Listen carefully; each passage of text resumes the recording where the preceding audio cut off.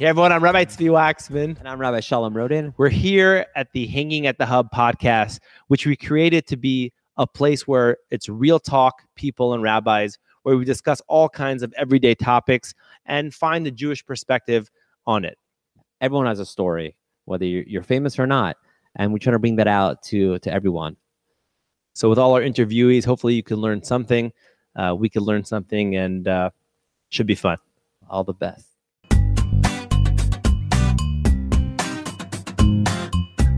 All right, everyone. Welcome back to another episode of Hanging at the Hub, real talk, people, and rabbis, where we just have a good time, talk with real, great people, and sometimes find a Jewish perspective on it that would hopefully improve our perspective in our lives in a positive way. So we're here with a special guest, the world famous Liat Sachs.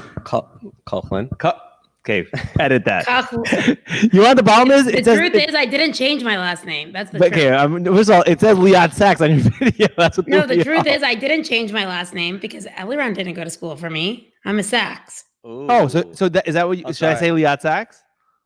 What? I need 5 years success before I go through changing my paperwork. That's Good. the So truth. I'm saying Liat Sachs then. Yeah. The famous Liat Sachs.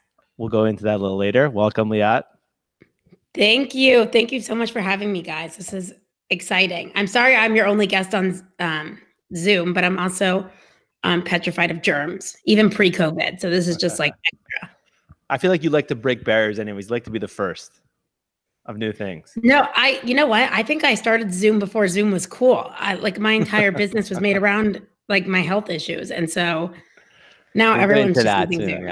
Yeah, we'd love to. Yeah, we're gonna jump into that. So, but like what you said, breaking barriers. For anyone who doesn't know Liat, for those that do know Liat, someone who's not shy, you share your opinion without any reservations. So I guess I'll start out asking, where did that come from? Is that being a child of South Africans, parents who are also very outgoing. At least your father is the one who's not shy. Is that something you growing up you got from him? Is something you grew into? Nurture nature. Everything that things that I noticed about my dad, even things that annoyed me. I am that. From a young age, he would make us go to Cafe Fino, the kosher restaurant, and be like, "Hi, this is Liat. She'd love to babysit your kids." And I'm like, he's like, and just leave me talking there, which I hated so much, but I feel like I see myself doing the same thing, kind of talking to someone, then automatically they don't even know they're on three-way with someone else. And I'm just connecting them. So I think definitely part is from my dad, just a natural connector, talking a lot. Apparently since I was a young kid, I always was kind of just out there talking a lot. And it definitely has to come from my dad because hopefully not to his extreme, but to some level. Look, it obviously got you far. It's being so young and yet so successful. It definitely gave you a head start in life. So for sure. I think actually that changed it. So you said some nature, but definitely some nurture. I think when you say that, a lot of my life events, which I'm sure we'll get into, which have brought me to where I am, have really changed my outlook on a lot of things in life, where it was just kind of let go in terms of I'm going to say what I want to say. Life is short, just kind of really put things into perspective in terms of do what I want, obviously within reason, but just this idea of not holding back and just going after what you want, because I guess when life throws certain things at you, you just you realize, okay, it's either this or nothing. So I'm going to go for it. So I think that's kind of what's happened along the way. Now, let me ask you this. I wasn't planning this, but some people with South African accents, I don't have a hard time, but some people have a hard time understanding it. When you were growing up, was it just you, because it's your parents, you understood them, or you had a struggle with that, or your friends? No, I could switch anytime I want to. So if I want to switch and be South African mid-thing, it's not a problem for me. So no, I definitely understood them. And my mom, I think you're probably talking more about my dad, because my mom is very clear. Yeah. Like her mother was deaf. And so like she literally enunciates everything at like volume 37. So my dad, and sometimes I'm like, what? But I think it's more that he like he's speaking so fast and like with the accent, it's like lost. My favorite part is that your father is going to listen to this, and we're just talking about it. No, That's my favorite. But I tell you the real hard part, and this might be good for him to when you're on the phone with him, or really a lot of South Africans. Again, I think people love the South African accent, so it's really no.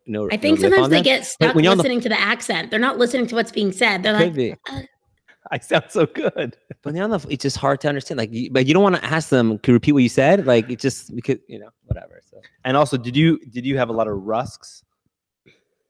Yeah, my mom used to make them for a little. Yeah. That's why I threw that out there. Rusks. My mom made them for a little. My mom would make them for a little. I mean, I wasn't always obsessed. The ones my mom made were good with buttermilk, but like if you actually have a real rusk, it's essentially like a mandel loaf on Pesach that's like rock hard and like no flavor. When I came to your house once and your father was like, you got to try this. He's like, but you probably want coffee with it or to dip it. So already when you're starting off, you have to dip it in order to eat it. Get ready. It's a creepy side. Yeah. It's like you need to put a lot of ketchup. Like when someone says that about food, you're like, eek. I agree. All right. So let's jump into it. So you grew up in Dallas, right? Yes. You were born and raised here? I was born in Dallas, Texas. Yes. In the same house that my parents still live in. I mean, I wasn't born in the house, but you follow. Medical City. Mm-hmm.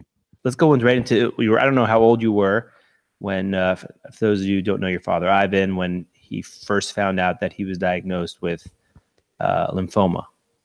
Correct? Yes. Yes. So the first time he was diagnosed with lymphoma, we have so many health things in the family that sometimes it all gets blurred together. But the first time I believe was when I was 15, like a freshman in high school.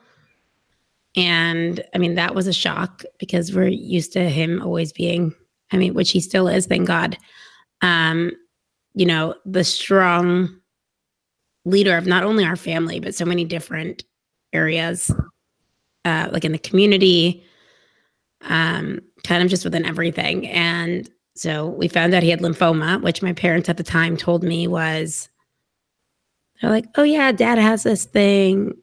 It's called lymphoma. It's not a big deal, blah, blah, blah. And I'm like, isn't that cancer? They're like, no, it's lymphoma. I'm like, are you sure? They're like, no, it's just called lymphoma. I'm assuming there was Google then. And I figured it out, but it was just like, oh yeah, no, it's, so that was definitely a challenge. His first time having cancer, which then, a couple of years later, I think 5 years later, he got it again when I was 20. He came back again. And then the third time it came back was 2.5 years later when I was like 22 or 23.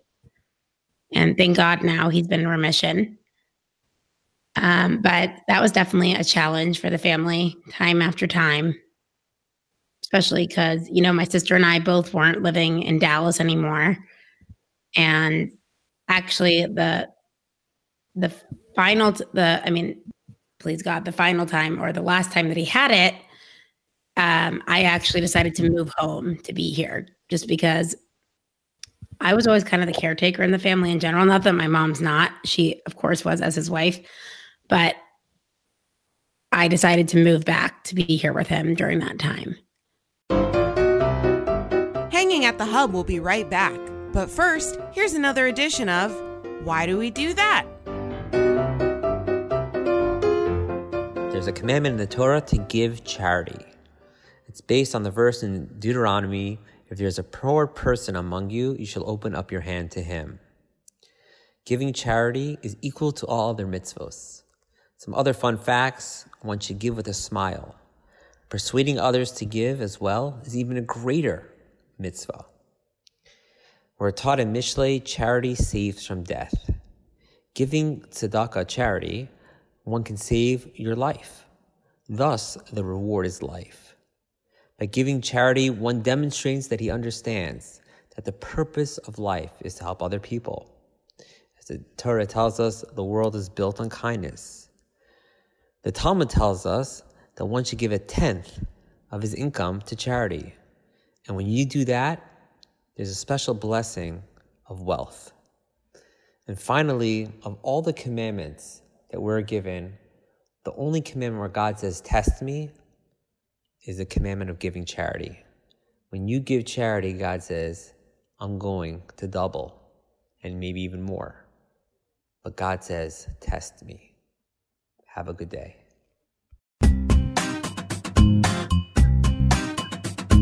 You know, again, at the same time, it seems like I guess there was a 5-year, different times he was diagnosed, but there's a certain time you had a health issue that you're open about, which again, I think is so inspiring for all of us.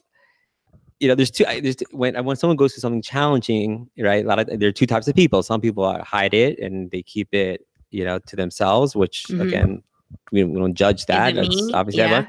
And then there's other people who are very open about it, and they're very, they share their story, either for their own, personal reason, for their own health, they feel like they just want to get it out, or just to, definitely. Not to be, nothing to be afraid of, nothing to be shy about. And I know, I want to get into that also. I'm curious how you're balancing all, your health issue, I don't know what the right way to say, health challenge. With your father having cancer and having a brother who, is autistic. If you could just share about that, like what was that like? What was that? Yeah, definitely. So all these different parts of my life, it's crazy. Like they say that you could, God's doing this for a reason. God's doing this for a reason. And, a lot of people have difficulty understanding that. And I definitely have at times.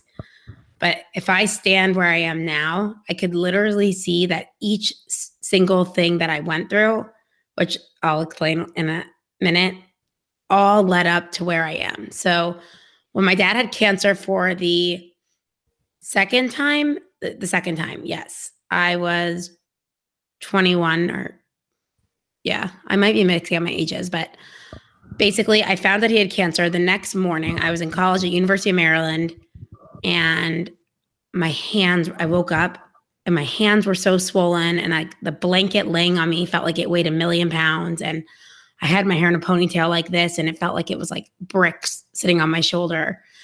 And it was literally the next morning from when I found out my dad had the lymphoma again. And I couldn't get out of my room. Like I couldn't open the door. My hands were so swollen. And I'm like, what is going on? And fast forward a little bit, I was diagnosed with lupus, which I had no idea what that was when I was told I was diagnosed with lupus. But basically it's an autoimmune condition where your immune system attacks itself. And so I truly believe that whether it was laying dormant in my body or not, I believe this stressful event triggered it. It was almost like it was like clockwork. Like one day I was running. I was a black belt, did Muay Thai for years. I was in cross country. I was, I would say a picture of good health. And it was one day done. Ha, Leah, your life's changing. And from that day, that was a huge change for me, of this diagnosis of lupus, which is it took a little longer than one day to diagnose, because it essentially affects your entire immune system, and your entire immune system makes so many different parts of your body work that it imitates so many other issues. But I found out relatively quickly. And so from then, that was my junior year of college. I spent the next 2 years, my junior year. Yeah. When you found out, when you were diagnosed with lupus, is it, besides the physical pain and the symptoms that could be, don't Google it. I wouldn't recommend Googling it. It's painful. It's emotionally also. Was it very? Did you start feeling like, I was depressed. I was so depressed. Because when you naturally, when you get something new told to you, what do? You go look it up, right? Right. What do? You go join a support group, maybe. like you're in these support groups where people are identifying themselves as the disease. Then they like list their medications too. And I'm like, oh my gosh, is this like what my life is going to be? You know, like essentially like they're signing off like it's like their masters or their doctorate and these like essentially it's becoming their label. And it's just like you look at it and you're like, oh my God, is that what, like right now it's just started off as lupus apparently, but am I going to get all these labels too? And so it's definitely a mind, like a wild mind game, because you're starting to think about your future. I mean, you think through everything that you wouldn't even think about. You're like, am I going to be able to meet someone? Am I going to be too sick? Am I going to be in a wheelchair? Am I going to be able to have kids? Am I going to be able to do this? Am I going to be able to continue to feed myself? Can I work? Are my parents going to have to support me? Like questions that like you're, you know, when everyone else is at 22 years old, typically you're thinking about like, well, what am I going to do to take over the world? You know, mine was like everything became a thought out decision. And I was the most impulsive person ever. Like, oh, I want to go see a friend. I'll get on a plane now. Oh, I want to do this. Okay. And suddenly I had to put thought into everything I did, because with lupus, you're given this limited amount of energy a day. And there's this analogy called the spoons analogy. And basically someone was trying to explain it to a friend in a cafeteria and was saying, they're like, well, what's it like to have like a, you know, a chronic illness?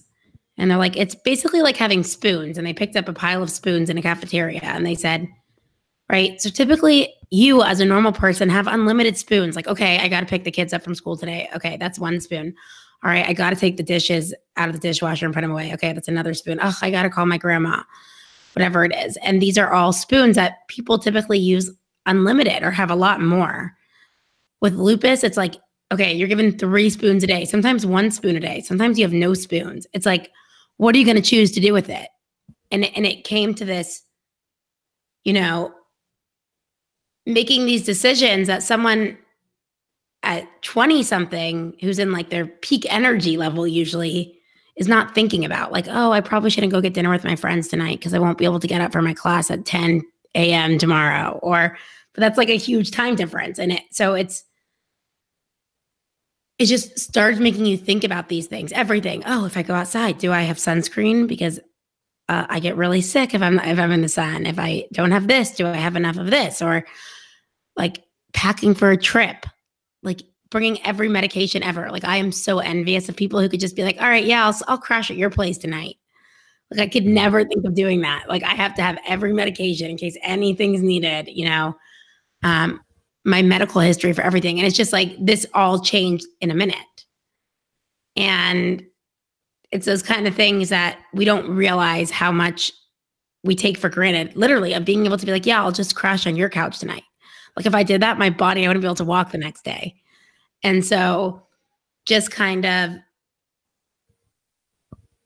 and I mean, another huge thing was, you know, so the medications they put you on for an overactive immune system are immunosuppressant so that it doesn't work.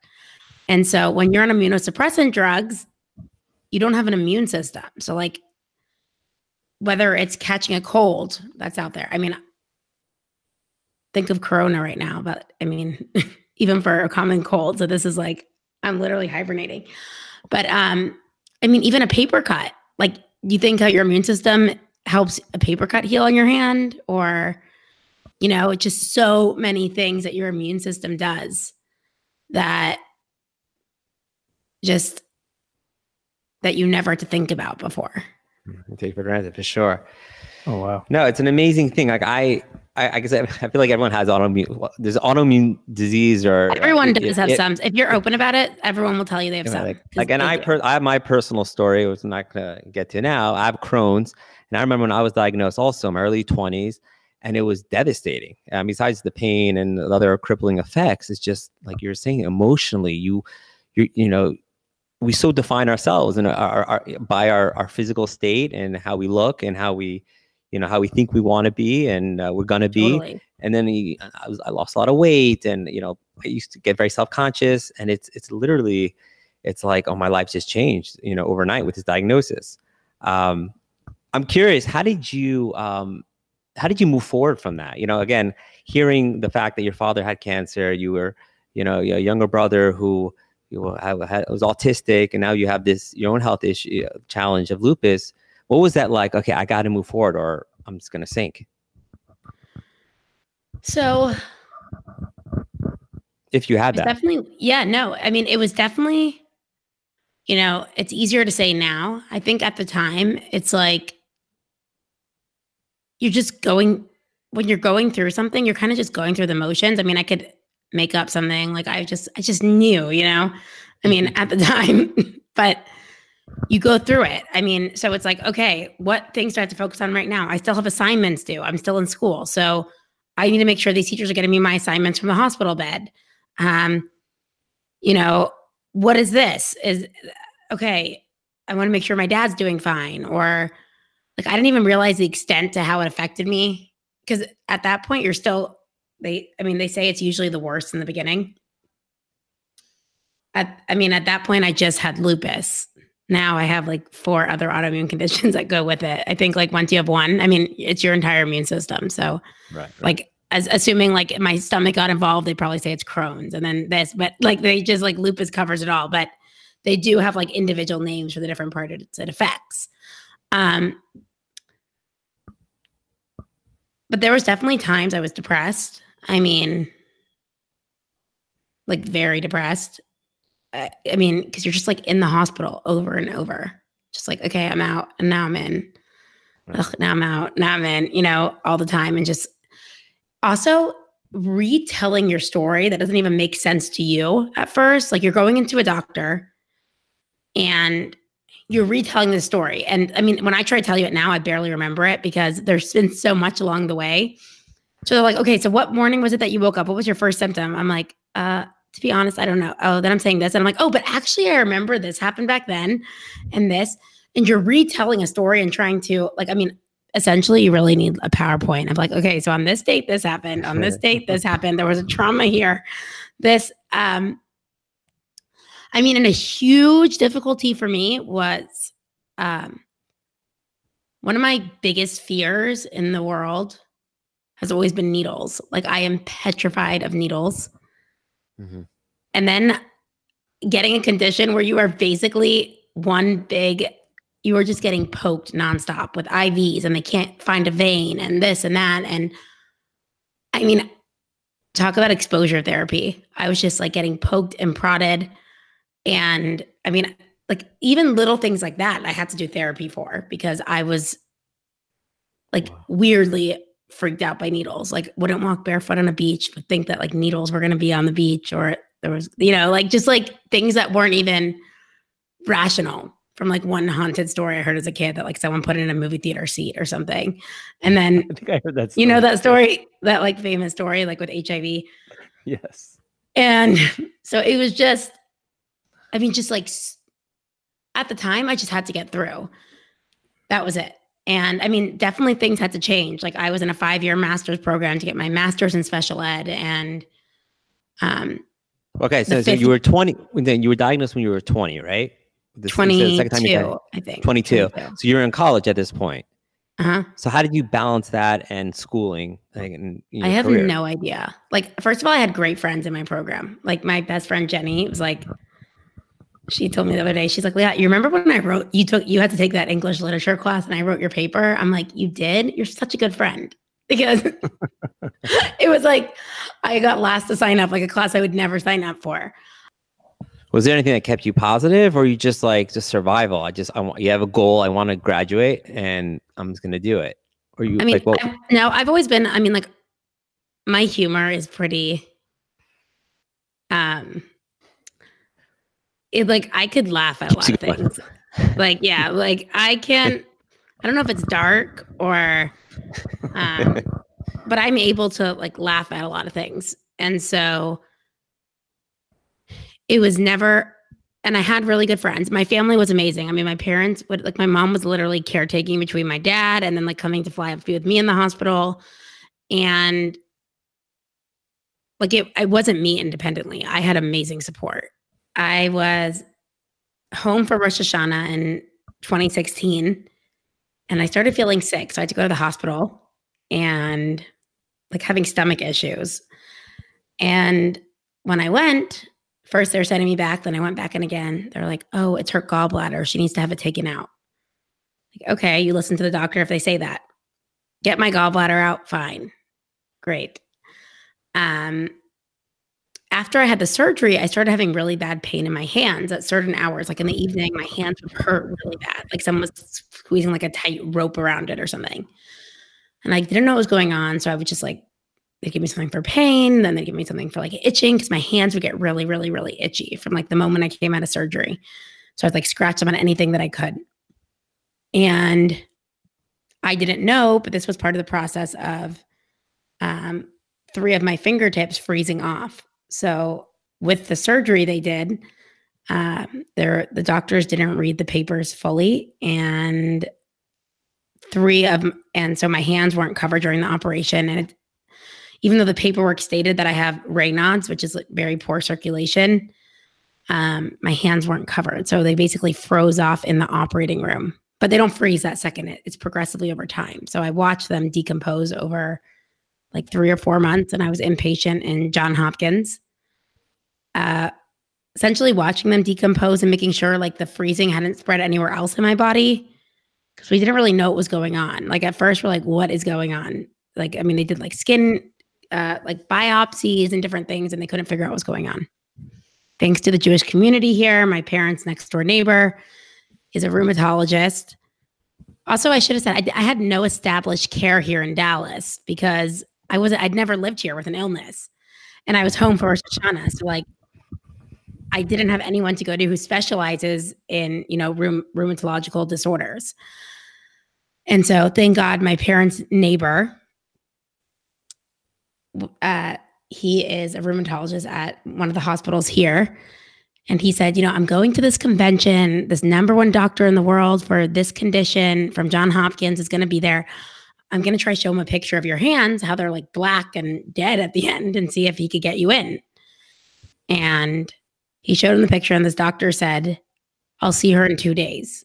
And it was right after Thanksgiving. And so I flew up to Johns Hopkins, and I was there for 3 months watching my fingertips essentially come off, trying to do like any pain blocking. I mean, at that point, it was a lot of pain, like taking care of the pain, because like the nerves at the end of your fingers. I mean, they tried doing like nerve blockers and different things like that, and like little surgeries, and nothing really helped. And I mean, I would say that was probably the biggest challenge I've been through in my life, because when you're in that amount of pain, there seems no reason to live. You're like, I should not be living if I'm in this amount of pain. So medication wasn't working. No. Like any medication. So that was the thing. And then they even took me, exactly. So like, now it makes sense. So one doctor, and like, I'm so thankful for him, Dr. Fred Wigley, he came in one day and he said, we've got to get her off these pain meds. They're like, look at her. She's completely snowed out, and it's not even helping her because, these are dopamine blockers, the medications, and this is nerve pain. It's not even going to help the same path. So like at that point I actually remember like getting in a fight with the nurse being like, but I need my medication. And they just like took me off cold turkey, which in hindsight now I'm so blessed because, you see like all these opioid epidemic issue. But I mean, at the time that was literal torture. Like that was probably like the only, even if it like maybe wasn't like that physical relief, I'm sure in some sense it was, or like the only joy in my day of feeling like my head, I don't remember exactly what it was like, but it was like, okay, I really have nothing. And I was supposed to just wait for these fingertips to fall off naturally. And that was the longest 3-4 months of my life ever. Every second was like hours. It was, I really would never wish that on anyone. But fast forward to that, eventually I got them amputated, these 3 fingertips. And from that day, and I had like thought, okay, I'm giving up on taking this test. Like also my brain was like it's amazing how the brain can recover, because I couldn't even remember a 2-number sequence, let alone studying for this board exam of positive reinforcement, contingencies, token economies, blah, blah, blah, like all these different languages. And so I thought, okay, I'm not going to be able to take the test anymore. I'm going to have to figure something else out. I mean, I also had lost my ability to go to the bathroom myself, dress myself, take a shower, anything. And so I decided I would need to give up on the test. But from the day I got my fingertips amputated, they were open wounds that I had to change 4 times a day. It was like disgusting. Even when I saw it first, I fainted in the hospital. Like when I saw it after the surgery, I was just like, I completely fainted. And I decided I'm taking this test. So I would study every day for like 8 hours at a time. And I'm a very ADHD girl. I couldn't take any of my ADHD meds. So I'm like, there's no way I could pass this test. I literally can't focus on anything. And I decided I'm taking this test. So what I would do, I would sit with these huge bandages on my hands, because it's on both hands that were affected. And I would write out all my notes beautifully with pens and highlighters and stickers and everything. And I'd sit at one coffee shop here in Dallas, and I started posting them on Instagram, my notes, just for me to look at more, because I like seeing them all in one place. So I made a separate account, and it was called Study Notes ABA. And people started following it. And I would teach some things, because I just love teaching. And I felt like that had been ripped away from me with my lupus. And so I'd be like, I'm going to offer a free class on this topic, whatever it was. And then once I passed the test, I decided I'm going to start teaching these classes for free. So I did that, and the classes really grew. And then I started charging $5 a class. And I don't know, we maybe had 5 or 6 people in. And then one day it really grew when we had a student who had taken the test 10 times. She took our study prep, and on that time she passed. And she posted in a big Facebook group for ABA people. And suddenly we went from having 30 students signed up to having 120. Now we have about, we have thousands of students come through the program a year. And my entire story of the idea of, if I could do this, and I literally had my fingertips taken off right before, you could do it too. You just need to find your why. Why are you doing this? And what's your purpose? Is it because you're going to make going from making $17 an hour to making $80,000 a year for your family? Is it because you need to prove to your child that you don't give up? Is it because, there's no help for these kids in your community to get behavior analysis? What is your why? And we really focus on that. So that is really important for everyone to find. My why was, this was my last chance. This was I'm either going to have to, I found myself in a weird position, talking to my dad about okay, what do we have to support me for the rest of my life if I can't work and this and that? And I was I can't live for that. I've got to make it in this.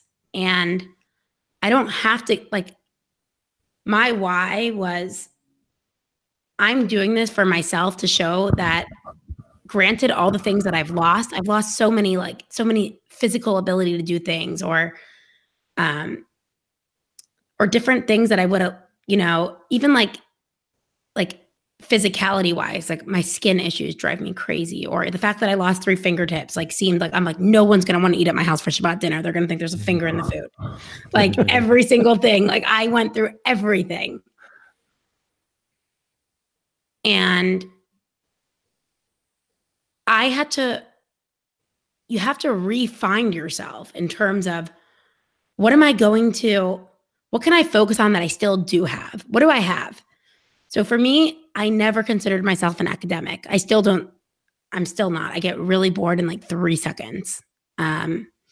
I would get 100% on the school project because I had like Christmas lights on it, not because like the content was that great. Nothing about me was academic, but it was,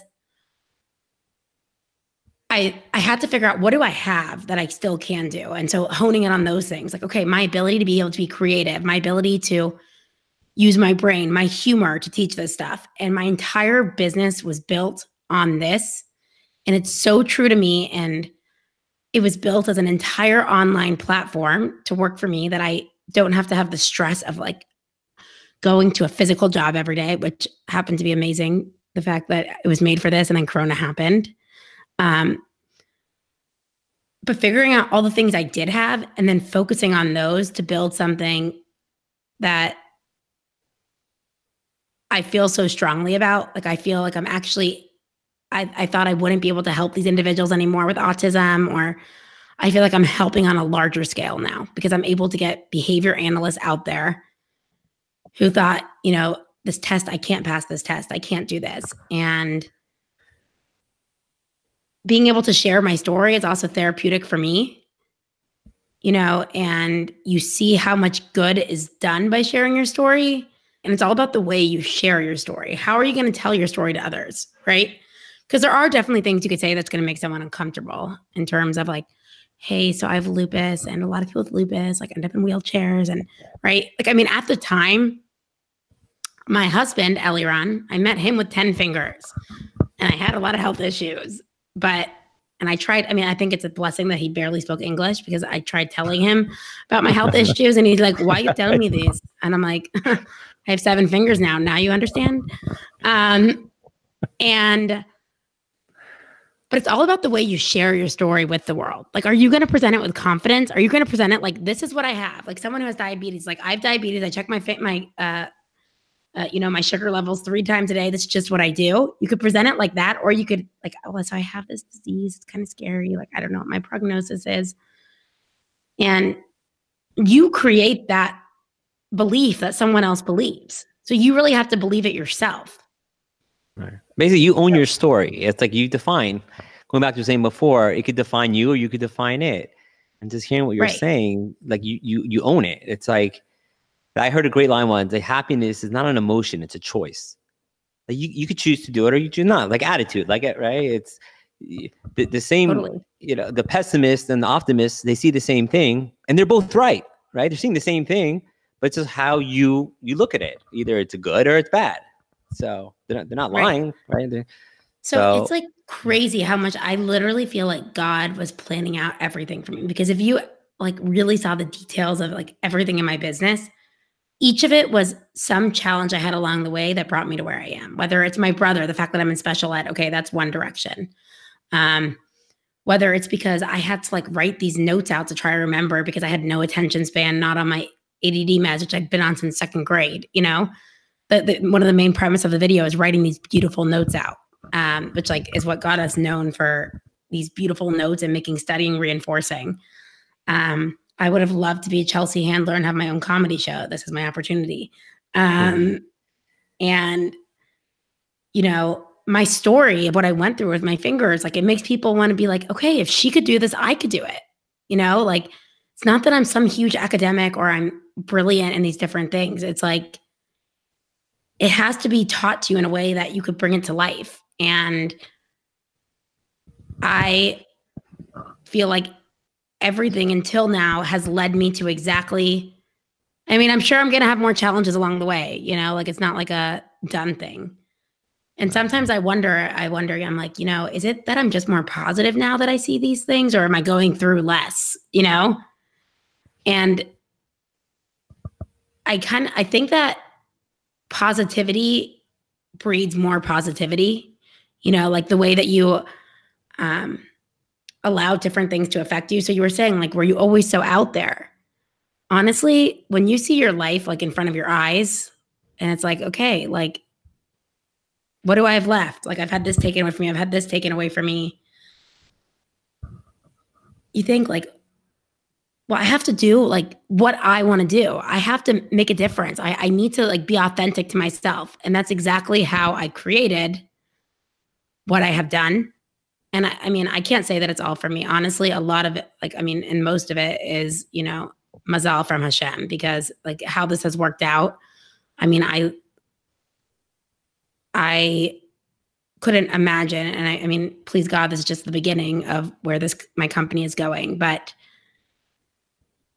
I mean, I just like, you know, when Yom Kippur just happened, I literally, when I was praying, I was just thinking, how crazy that there's this God sitting up there and who's like, no, this girl, like I think of 2016, literally my fingers came off a few months later after Rosh Hashanah. That's when it all started. He's like, haha, this girl's going to lose fingers this year.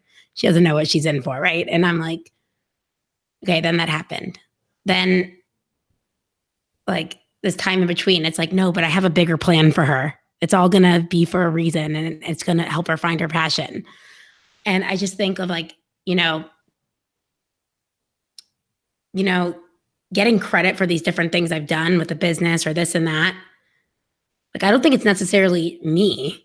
I mean, I've done some things that are creative and it's allowed me to, but like, it's really from Hashem, the fact that I've been able to, you know, that this idea that I had has been accepted and loved by so many people. And there's a following and like a loyal audience. And we've been able to change so many lives.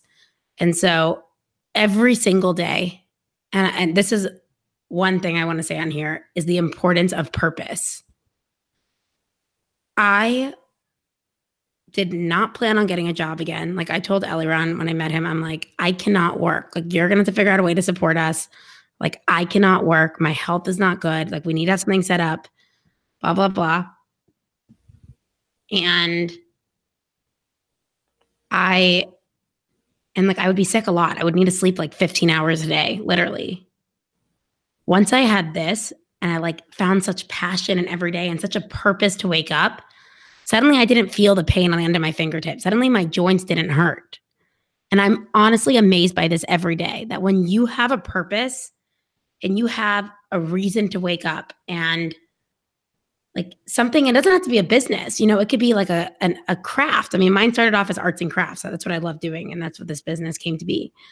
But like finding that is so important, you know, and just seeing things on a scale like that, because I could tell you, I have been on so many medications. I've been on so many treatments. I'm the first medication in 60 years for lupus or this or that or that. And I mean, my diagnosis list is much longer now with scleroderma, lupus, fibromyalgia, Raynaud's, blah, blah, blah, blah, blah.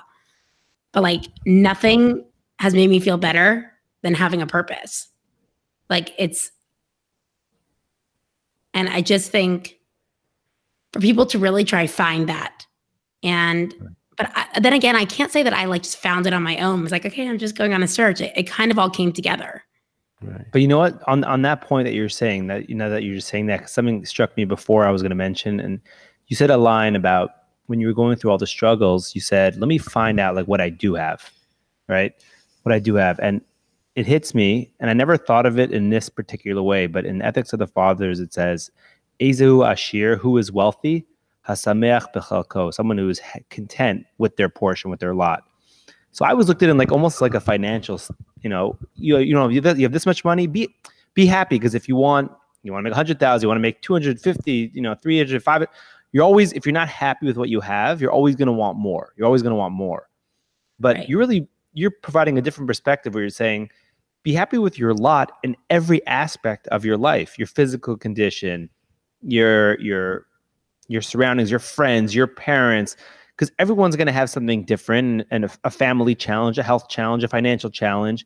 And when you look to the next person and say, oh, they don't have that, or I wish I had this, or didn't have that, it's very hard for us to be happy. And God's saying, what's going to make you happy is being happy with what you have. But you need to really introspect, and it's not, like you said, it's not always easy to try to figure out when. No, and it sounds much better in hindsight. You know, they say like, right. Don't they say like, that one quote, like Hashem was like making a rug backwards or something? You could only see that. Do you know what I'm talking about?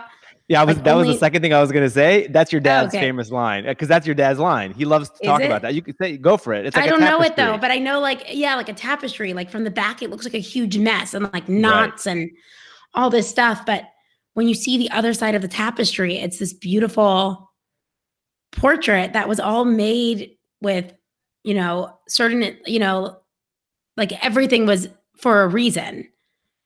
And I mean, when you're going through it, and the one thing I do not want to sound like on here is that person just preaching like, yeah, no, it's all beautiful. Like it sucks when you're going through it. It sucks. You don't always get to see the good. Life sucks. Right away.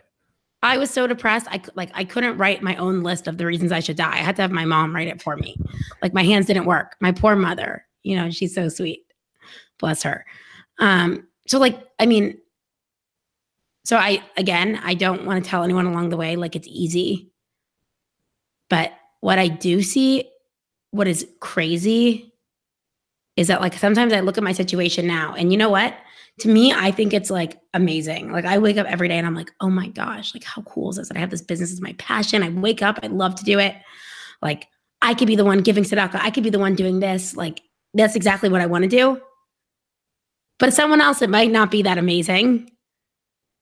But it's a whole your appreciation on everything. Yes. Sorry, I cut you off. You're appreciating No. like you said, like we don't ask for challenges when we have them. Like it's painful, it's hard, but there is a certain element that I guess the silver lining is that's like you appreciate. Like you said, the purpose is real, and that's real happiness. We all know happiness. Money's good, having nice houses, the cars, but at the end of the day, you always want more. You're never satisfied. It's part of, the nature that God put inside us. So, but when you have purpose, that's the ultimate validation, right? That's when I feel validated. I'm living for something. And sometimes when you go through the challenge, that whatever challenge you're going through, it's only then do you flex that muscle. Now you could appreciate it. You know what I mean? Like right. It's like we live in such a culture. We live in the when-then culture. When I have this, and then I'll be good. When I have the spouse, the money, the job, that. But like we fail to really appreciate it because like we're just always living for the next moment. But only when you have that that appreciation, and many times unfortunately it comes through the struggle, or maybe fortunately it comes through the struggle, then it's a whole different life.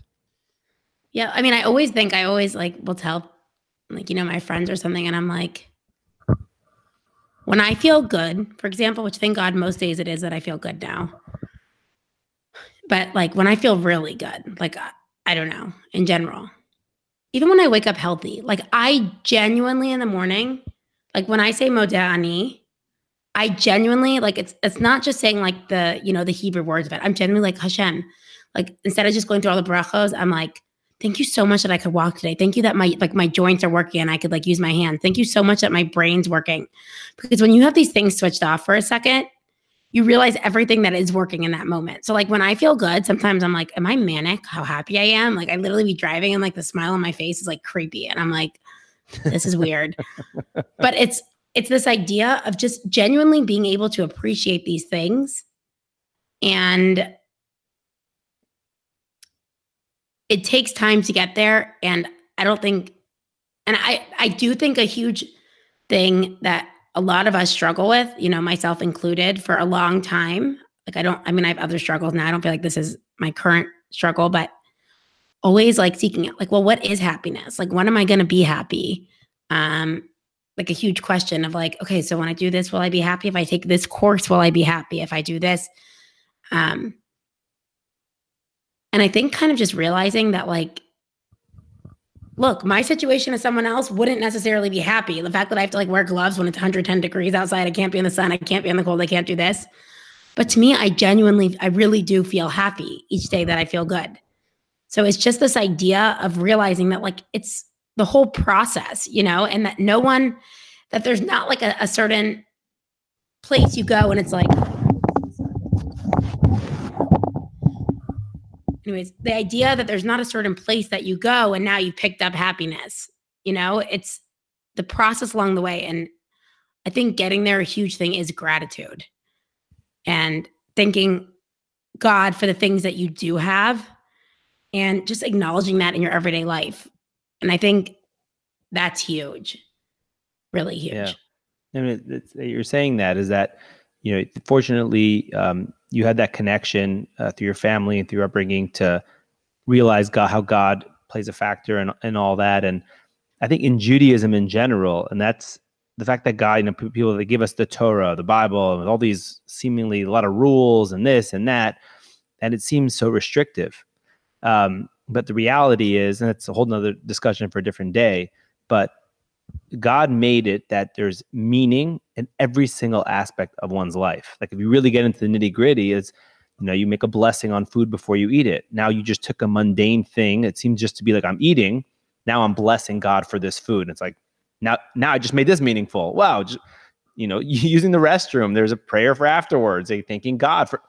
People don't think about that, but when you read the prayer and it's like, and you get into the it. Prayer is putting those things in, but when you have a health issue and you can't go to the bathroom, or you can't do that, right? Like even talking basic human behavior, like now you will say that prayer. I mean, so I think a lot of these prayers, like really, when you go through something, they begin to have personal meaning to you, because like it's like telling someone to imagine like like a fourth dimension or something. Like we just can't until you've been through something and that pain, or what it is, or what it's like not to have that, to be able to dress yourself. Like, I work with a lot of individuals who can't speak. And I had an issue with my voice this year, that my voice wouldn't come out. And I was like freaking out. I'm like, oh no, is this a new thing that I don't have a voice now? Just that I talk too much. But they said when you yell a lot, you're going to lose your voice. Exactly. The doctor said. Exactly. So, but just this idea of, you kind of come into contact with these things, and it's these difficulties we go through are blessings in a sense, because now you really get to appreciate it when you do have it. If there's one thing you could tell yourself 15 years ago, what would that one thing be? I know there'd be a lot of things, but there's one thing that you could. Oh, good one. Probably, this is deep. Something probably along the lines, I think about this a bit. I'm like, if we truly trusted in Hashem, everyone talks about this like Emunah and whatever. Faith if we God, truly, if we knew exactly what was going to happen, that's what it would be like. It'd be like, don't worry, it's all going to work out for your best. You're going to do well. It's going to be this. It's going to be that. It would be like telling myself, like, no, like just actually trust God, that like there's a plan behind it. Like it's easy to say now that it's over, but it would need to be a message kind of like, hey, Liat, it's me, your future self. I promise you're going to be really happy. Just like it's a few rough years, and like the fingers maybe take care of themselves. The heartbreak that you've gone through in relationships will be fine. Just like, I could have saved a few tears. So that's good. I was going through something I was going through something challenging, and someone once gave me advice, like, don't get in God's way. Like, let him do it. Like, just do your thing, work on what you got to work. Just don't get in his way. So it's like, that's like so said, true. Like, it's okay. He has a plan. Things are going to be good. And we see it time over and over. I think that people need to believe it, because if someone told me that my life would be where it is now from where I was like 3 years ago, like the queen of every Tehillim list, which like there's still our list, which is amazing. I'd be like, yeah, right. But like, and there's sometimes situations where you see someone, and I don't want to like, and sometimes I'm like, I understand why they're depressed. Like that sucks what they're going through, or they've lost so much. Like, I don't blame them for feeling this way, or like feeling like their life isn't worth living, or this and that.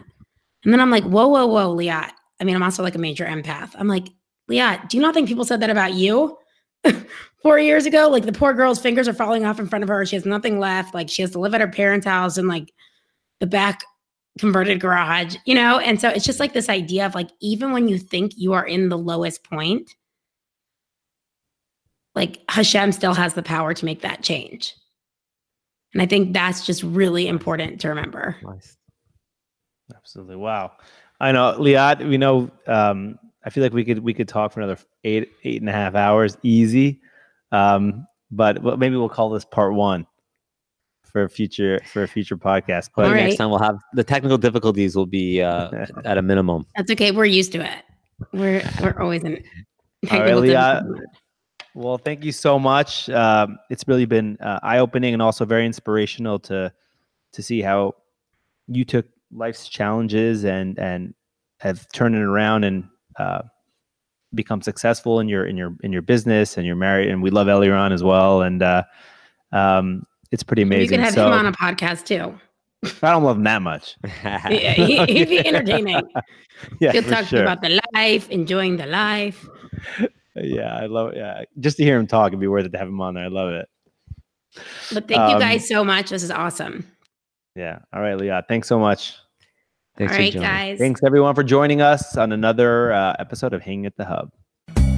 Subscribe to Hanging at the Hub on your favorite podcast platform. Follow us at jet.jewisheducationtexas on Instagram and at Jewish Education Texas on Facebook. Or watch the show at jetexas.org.